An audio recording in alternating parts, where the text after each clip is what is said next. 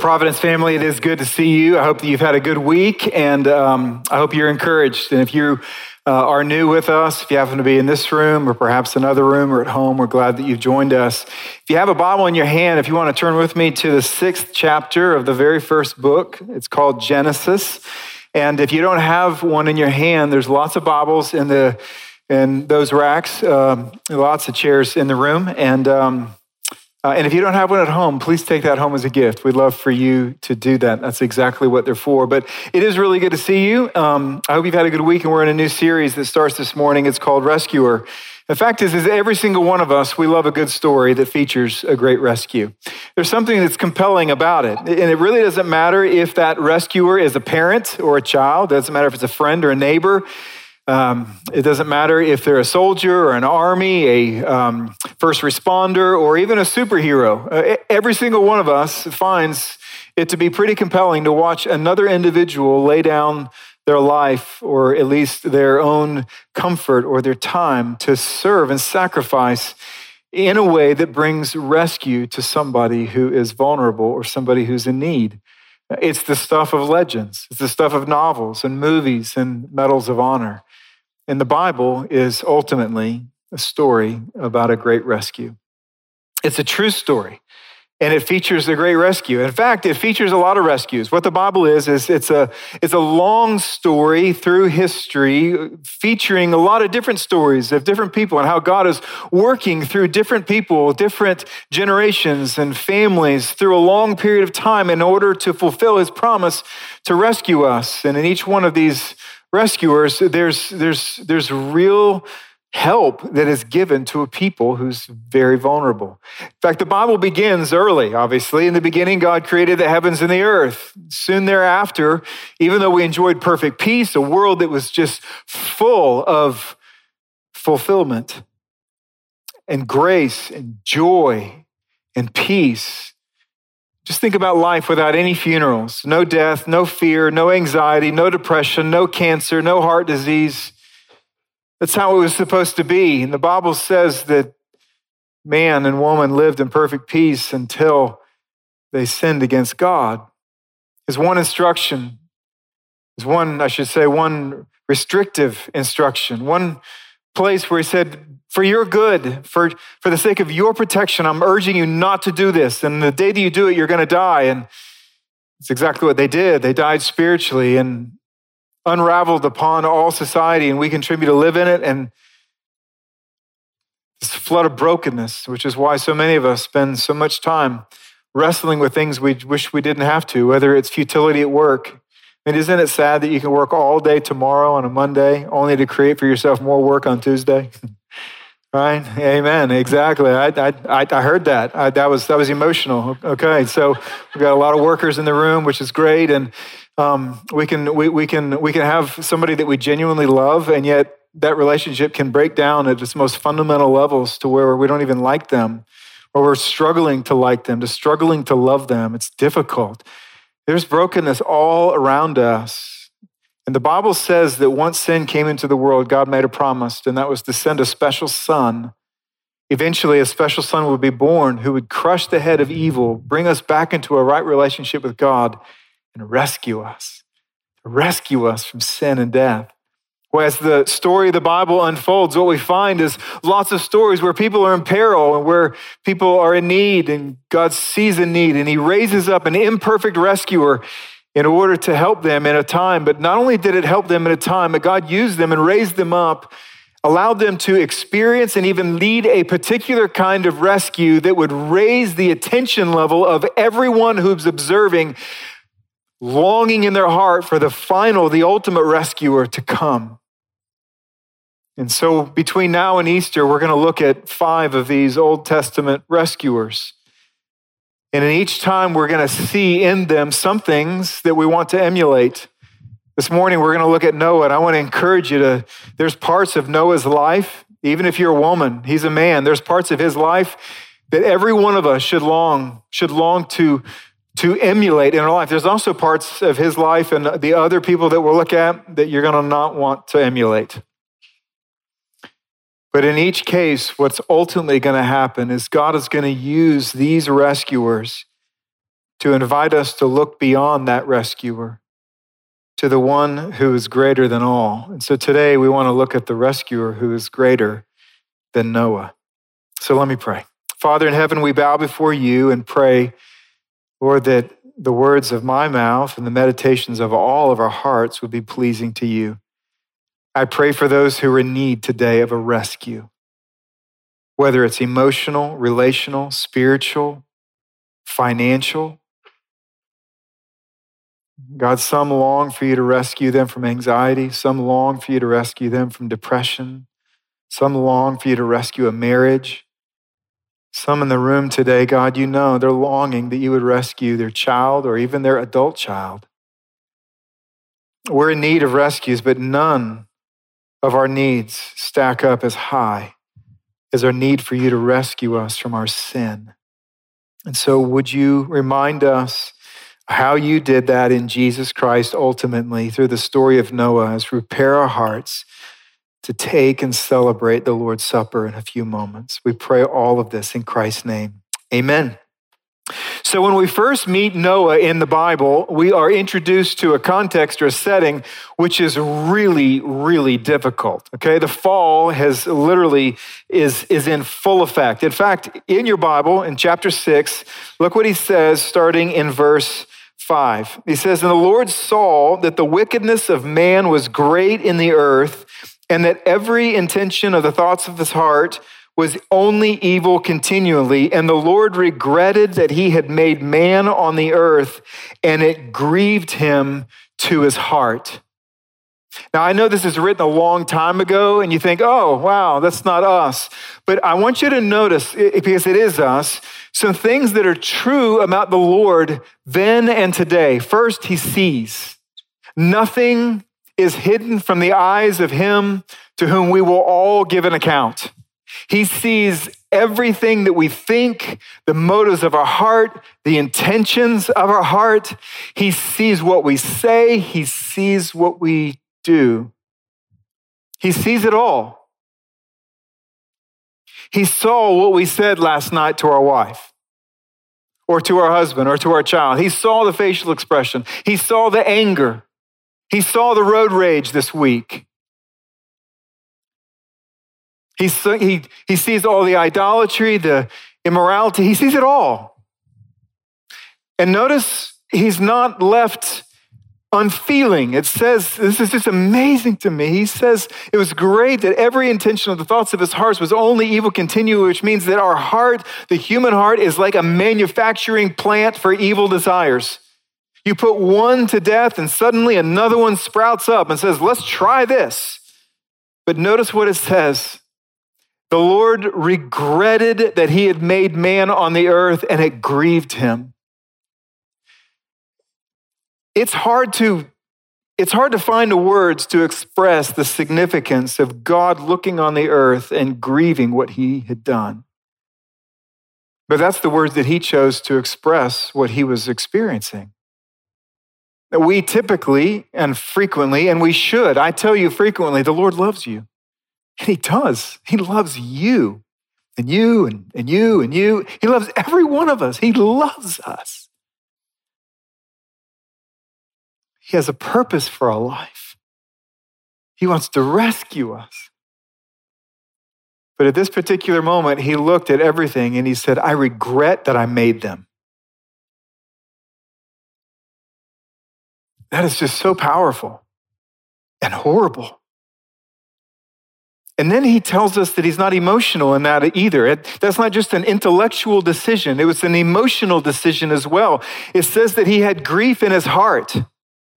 Some of us, we imagine that God is aloof, he's distant, he's kind of way out there, and that what we do and what we say to one another, it doesn't affect him. But he doesn't use words that say that he is not emotionally affected by his people.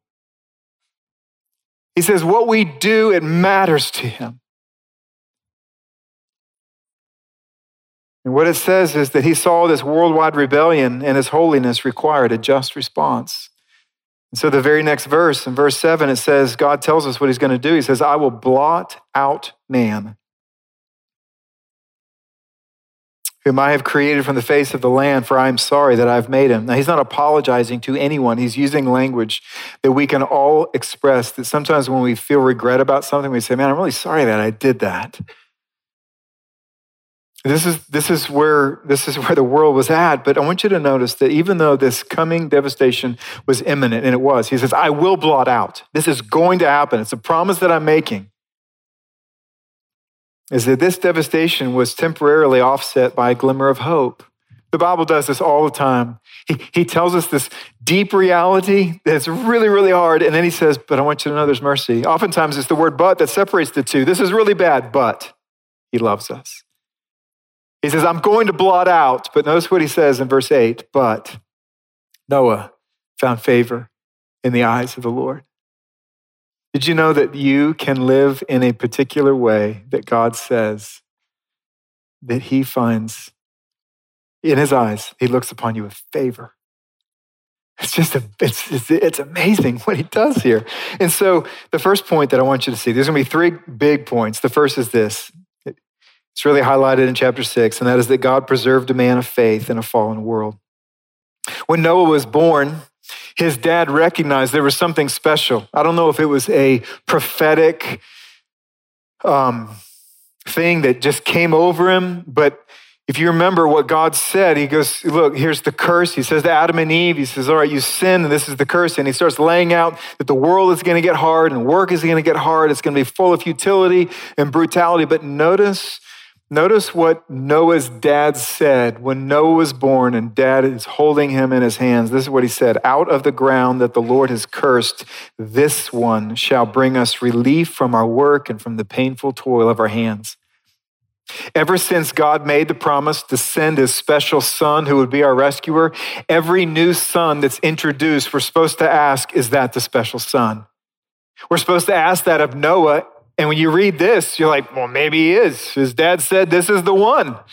Maybe he's the one. We learn in the story he's not the one. But we learn that he was raised up for a particular purpose, and that was to rescue a remnant. A very small remnant of just 8 people that would carry the seed beyond the flood. The seed that would eventually come to rescue us in Jesus.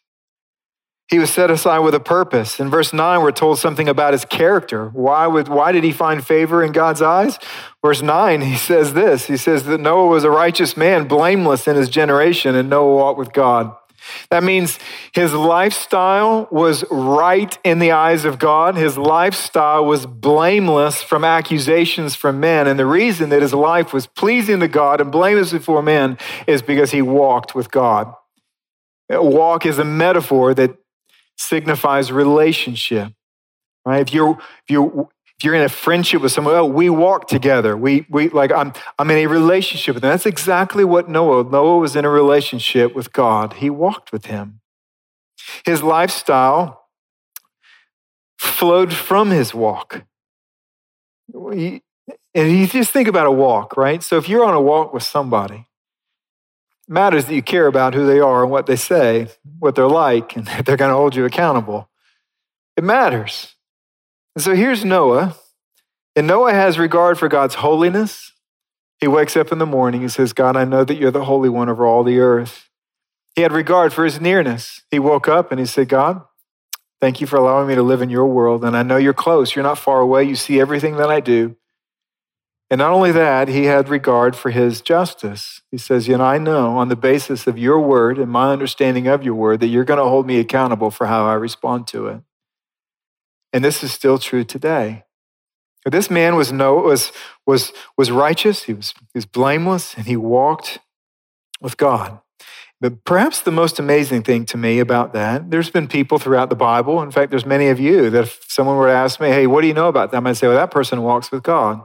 I believe many of us in the room have a personal relationship with God through Jesus Christ. And that's a beautiful thing. And it creates within many of us a lifestyle that is marked by doing the right thing frequently and by being blameless in front of other people. And that's a really beautiful thing. But perhaps what's even most amazing about Noah, more so than he was righteous and blameless, is that he was the only one. I'm so thankful that I have you.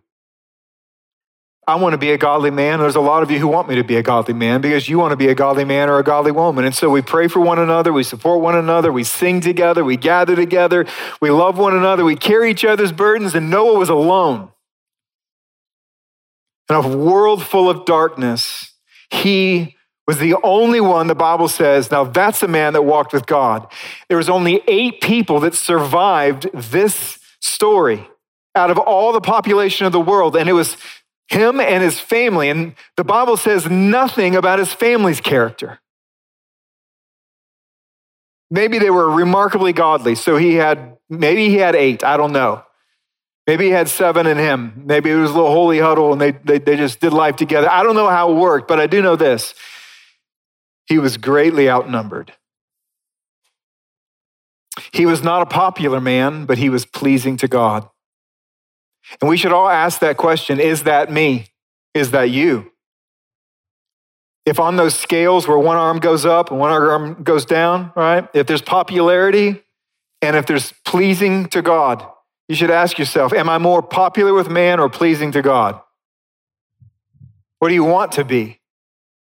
Well, Noah was not popular with man, but he was very pleasing to God. And as a result, God opened up to Noah his plans. Notice what it says in chapter 6, verse 13. God tells him something that is terrifying. He says, I have determined to make an end of all flesh. For the earth is filled with violence through them. Behold, I will destroy them with the earth. Make yourself an ark of gopher wood. Make rooms in the ark and cover it inside and out with pitch. This is how you are to make it. The length of the ark, 300 cubits. Its breadth, 50 cubits. Its height, 30 cubits. Make a roof for the ark and finish it to a cubit above and set the door of the ark in its side. Make it with lower, second, and third decks. For behold, I will bring a flood of waters upon the earth to destroy all flesh, in which is the breath of life under heaven. Everything that is on the earth shall die. But I will establish my covenant with you, and you shall come into the ark, you, your sons, your wife, and your sons' wives with you. And of every living thing of all flesh, you shall bring 2 of every sort into the ark to keep them alive with you. They shall be male and female, of the birds according to their kinds, of the animals according to their kinds, of every creeping thing of the ground according to its kind. 2 of every sort shall come into you to keep them alive. Also, take with you every sort of food that is eaten and store it up. It shall serve as food for you and for them. And Noah did this. He did all that God commanded him to do. Imagine the faith that it took for this man to build an ark that was 1.5 football fields long and 4 stories high, having never seen an ark or a flood. Most of the commentators believe that he lived in a place that was 100 miles from the coast, where an ark is needed. How are you going to get that ark over to the coast, Noah? What if that happened today? What if there's just some guy, he had a bunch of land, he starts cutting down trees and he makes an ark? We'd be like, yeah, this guy built a big ark. He faced ridicule every day of his life that he did this. And yet he did all that God commanded, and he did it all by faith. In fact, in the New Testament, we're told of the motives by which he went about obeying God. He says, by faith, Noah, being warned by God concerning events as yet unseen, in reverent fear constructed an ark for the saving of his household. And by this he condemned the world and became an heir of the righteousness that comes by faith. So notice what we learn about him. First of all, he did his constructing in reverent fear. He did his work. He went to work. He did his job in reverent fear. That's worship. That's regarding who God is. He's excellent. I want to give an excellent effort. He's compassionate. I want to be compassionate as I work. He's just. He's going to hold me accountable.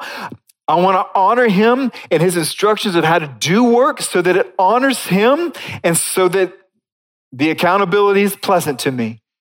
In other words, even as people are ridiculing this man as he's building an ark, he's going up to a new corner and he's saying, God, this corner for your glory, this wall for your glory. You go to work, let me ask you, is that you? This spreadsheet for your glory. This classroom hour for your glory. This financial deal, this investment, this whatever it is that you do. An architect, this new building for your glory. That's what he did. Why did he do it? He says for the saving of his household. In other words, one of his motivations was this. Once he knew what was going to take place, he said, God, the whole world may make fun of me, but I desire that these 7 people see my faith in action. Is that you? I don't care who knows. I don't care who sees, but I am going to be faithful with the hope of not only honoring the Lord, but it will influence my children's faith. Is that you? Can be. And one of the motivations that it required was he had to make a choice in life. And he says that he condemned the world and became an heir of the righteousness that comes by faith. Now, in 2 Peter, we're told that he was a herald of righteousness, which means that he was a preacher of sorts. I don't think he gave a very long sermon many times. It was something like, hey, it's going to rain. It's going to rain. You need to repent of your sin. But even more than what he said with his mouth to other people as to why he was doing that, there came a day in his life when he had to make a decision just like us. And it is, I have to make one of 2 paths the path of my life. And I look at this path and it's celebrated by the world. I can be popular in the world, and yet it leads to destruction. And in his own heart, he says, I am condemning that path as the path from my life. Instead, I'm going to choose this way, and this way is a very narrow path, and there's not many people on it. But the Lord is going to be honored in it. And ultimately, because he's good, it's going to lead to my everlasting good. Noah was set apart by faith. And so let me encourage, before we get into really the heart of the story, is for you to walk with God in our day. You can do that. You know, this is the first day of the rest of your life. So if you've never walked a day with God, it can begin today. It's an awesome walk. It really is. It's a relationship with your Creator. There is no greater peace or joy in all of the earth than to walk with your Creator. And it's possible. To walk with God means you're walking on the same path and you're walking at the same pace. You're not way behind Him in rebellion. You're not way in front of Him in presumption. You're walking with Him.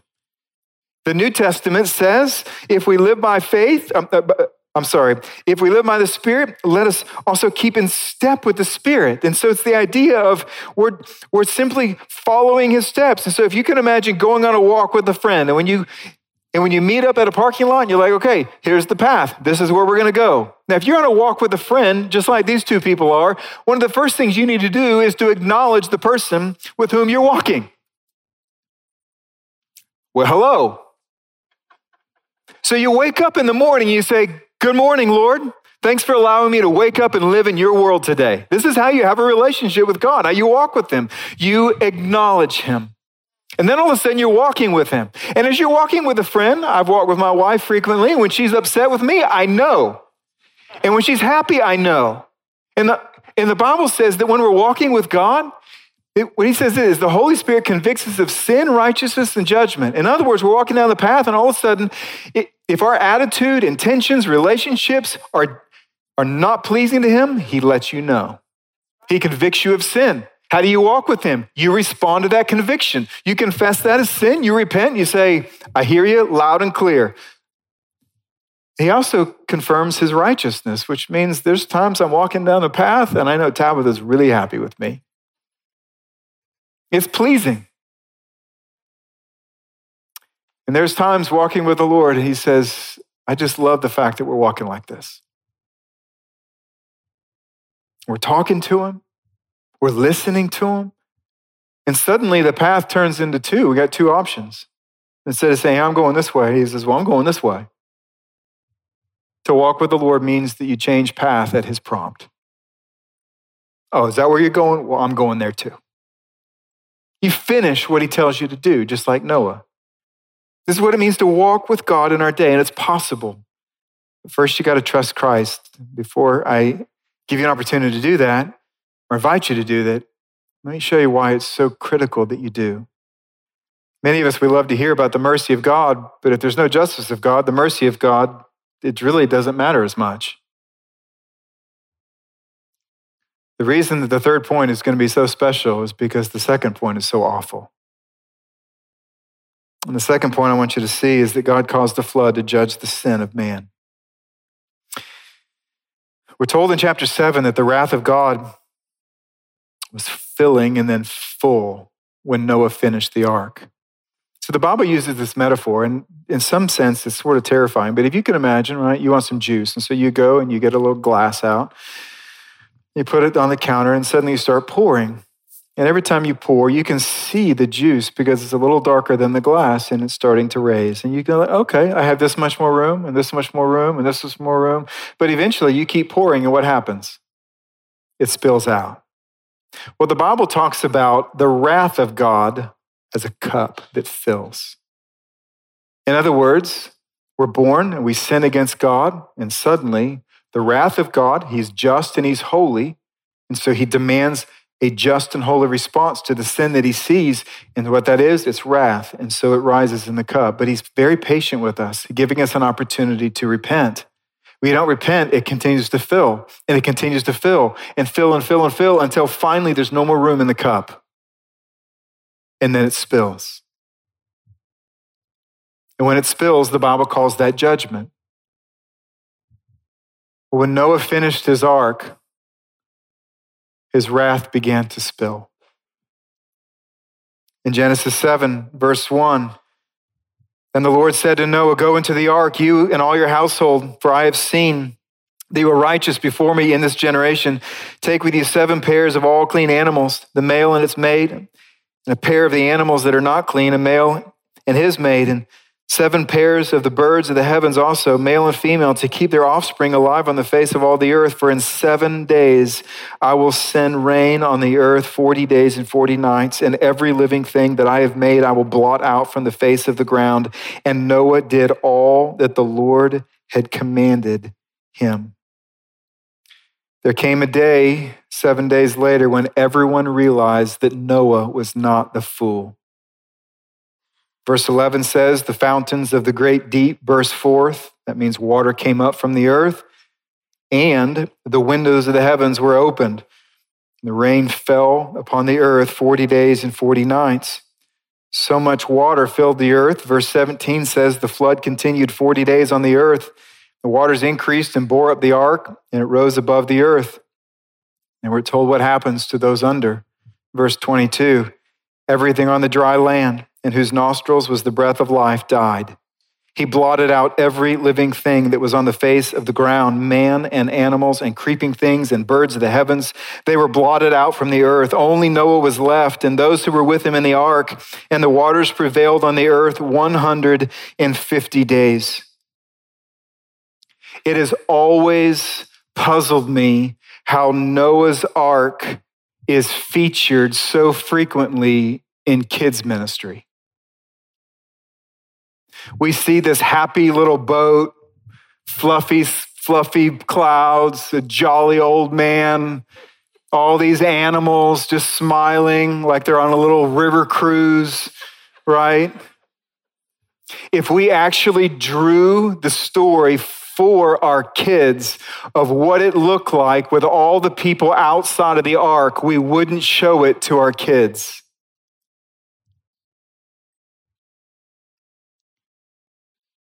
We should show it because they need to see the reality of sin. During creation, we're told that God, in his love for us, wanted to provide us a place to live, and so he separated the sea from the land. And here, a few chapters later, what he does is he causes an uncreation temporarily, where he takes sea and land and puts it back together, making the land inhabitable for people. We all like water, don't we? We drink it, and we got water fountains. You just hit a button and water comes out. Like, we love water. We like to bathe in water. Turn it on, water comes out. We like to see water, don't we? Like, hey, look, it's water. Like, it's really cool to see water. Isn't it? Like a pond. Look, an ocean. Like, you get to the ocean, it's awesome. Like, the first time in a long time, you get there, you stand in front of it, like, look how much water. There's water everywhere. We like to show each other our adventurous life in front of water, right? We're like, selfie, water, lake, look, bam, my life is awesome because I have water in it, right? We love water. We love boating in water, swimming in water. We love water so long as water is contained. But when water is not contained, it is terrifying and destructive and fatal. When water breaks loose, there's literally nothing you can do to stop it, making it a remarkable metaphor of the wrath of God and the coming judgment that awaits the world. So before we get to good news, let me just encourage you, let's be sober-minded about God's hatred of sin. Protestants, let me just remind you this, okay? I'm about to tell you just about the love and mercy of God. You're going to like, this is why. That's the part I love. That's the part I love. I know you're going to say that. You're going to feel that. We all do. But let me just remind you, God still hates our sin this much.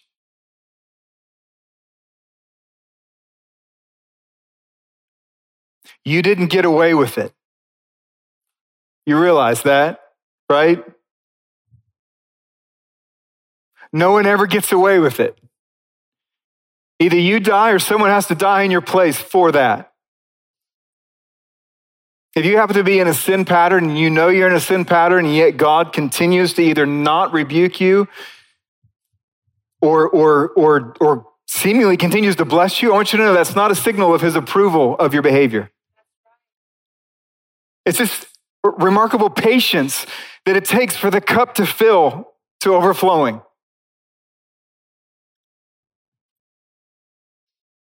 The Lord is holy, and the cup of his wrath fills.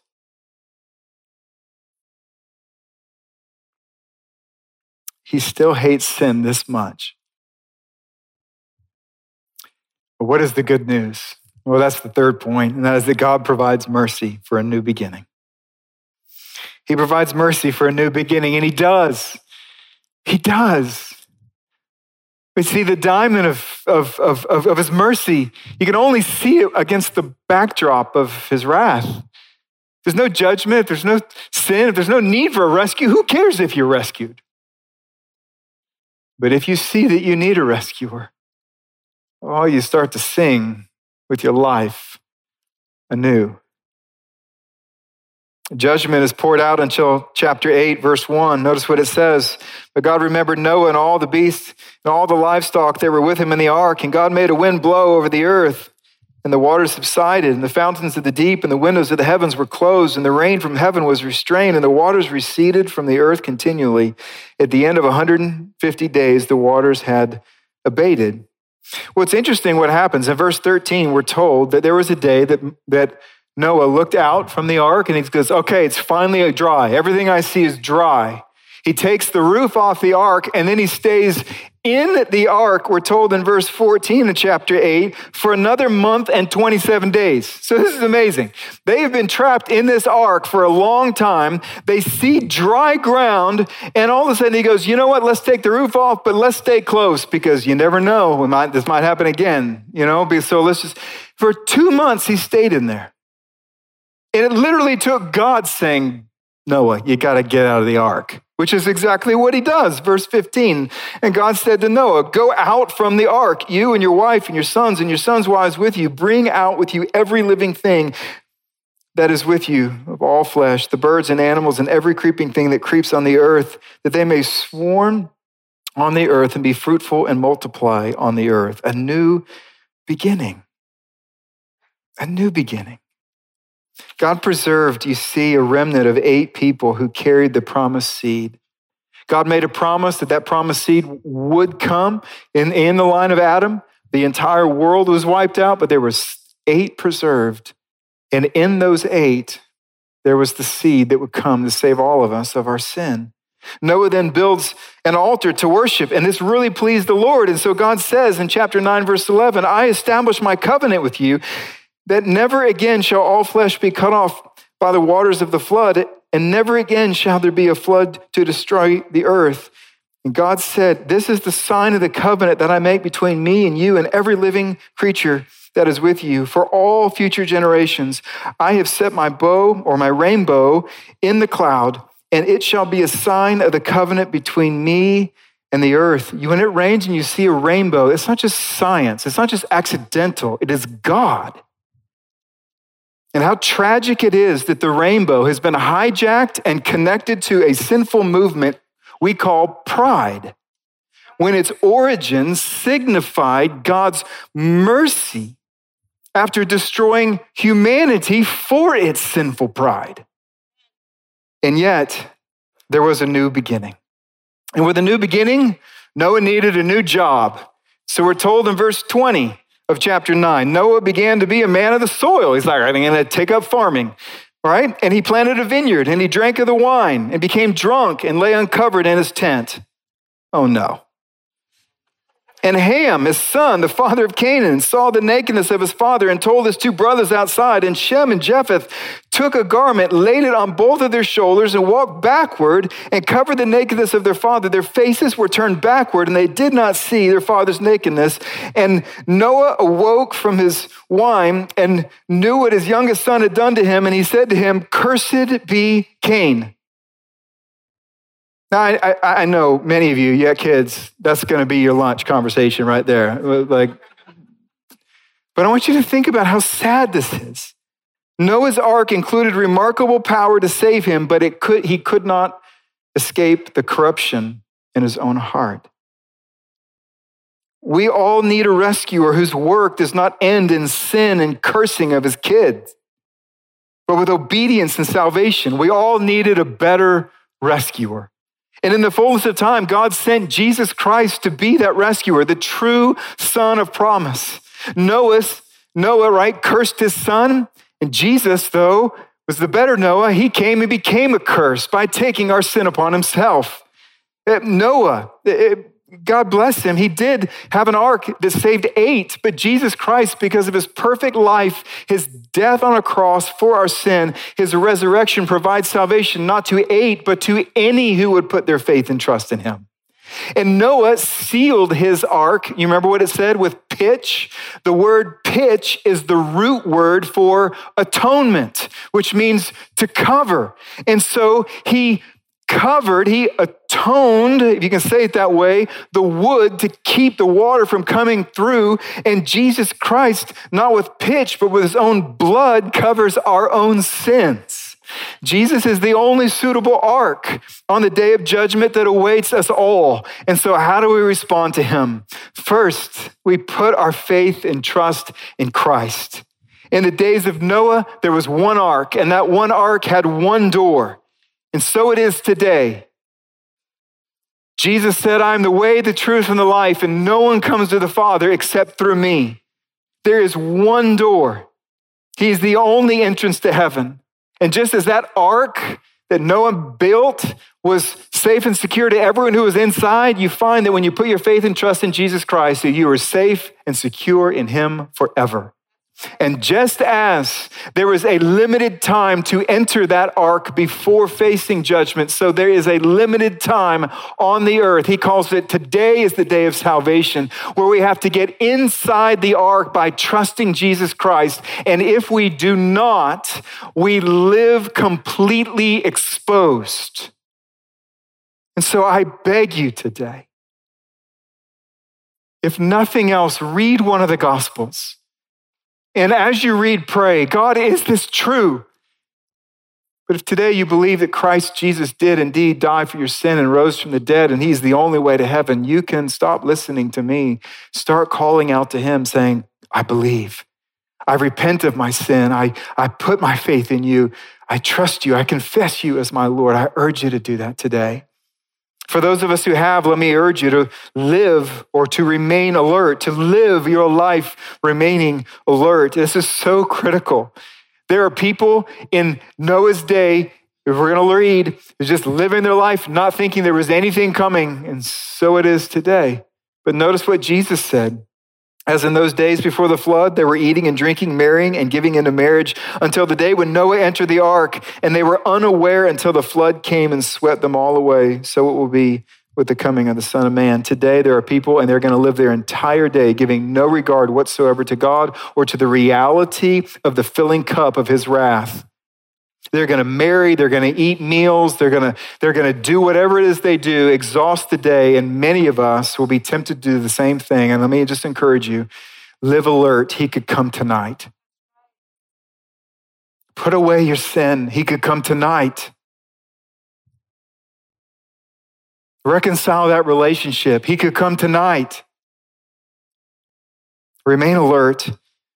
Finally, as we take the supper, let's honor Jesus as the one and only rescuer. As we take the supper today, the Bible tells us that if you have never put your faith and trust in Christ, it tells me to tell you not to take it. You see, the bread and the cup, they're symbols of the body and blood of Jesus. These are symbols of the ark that is going to rescue each one of us, or can rescue each one of us. The Bible says that we're to take this, to proclaim what he's done, to remember what he's done, but he says that if we've not put our faith in what he's done, then to take it is to tell other people that you treasure what you're not currently treasuring.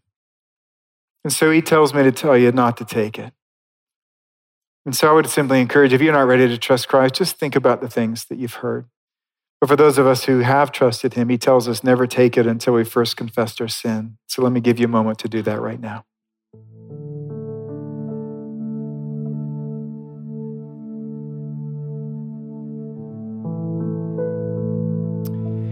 Father, we thank you for your remarkable promise that if we confess our sin, that you're faithful and just to forgive us of all of our sins, cleanse us from all unrighteousness. Thank you, Jesus, for forgiving us. And we pray this in Christ's name.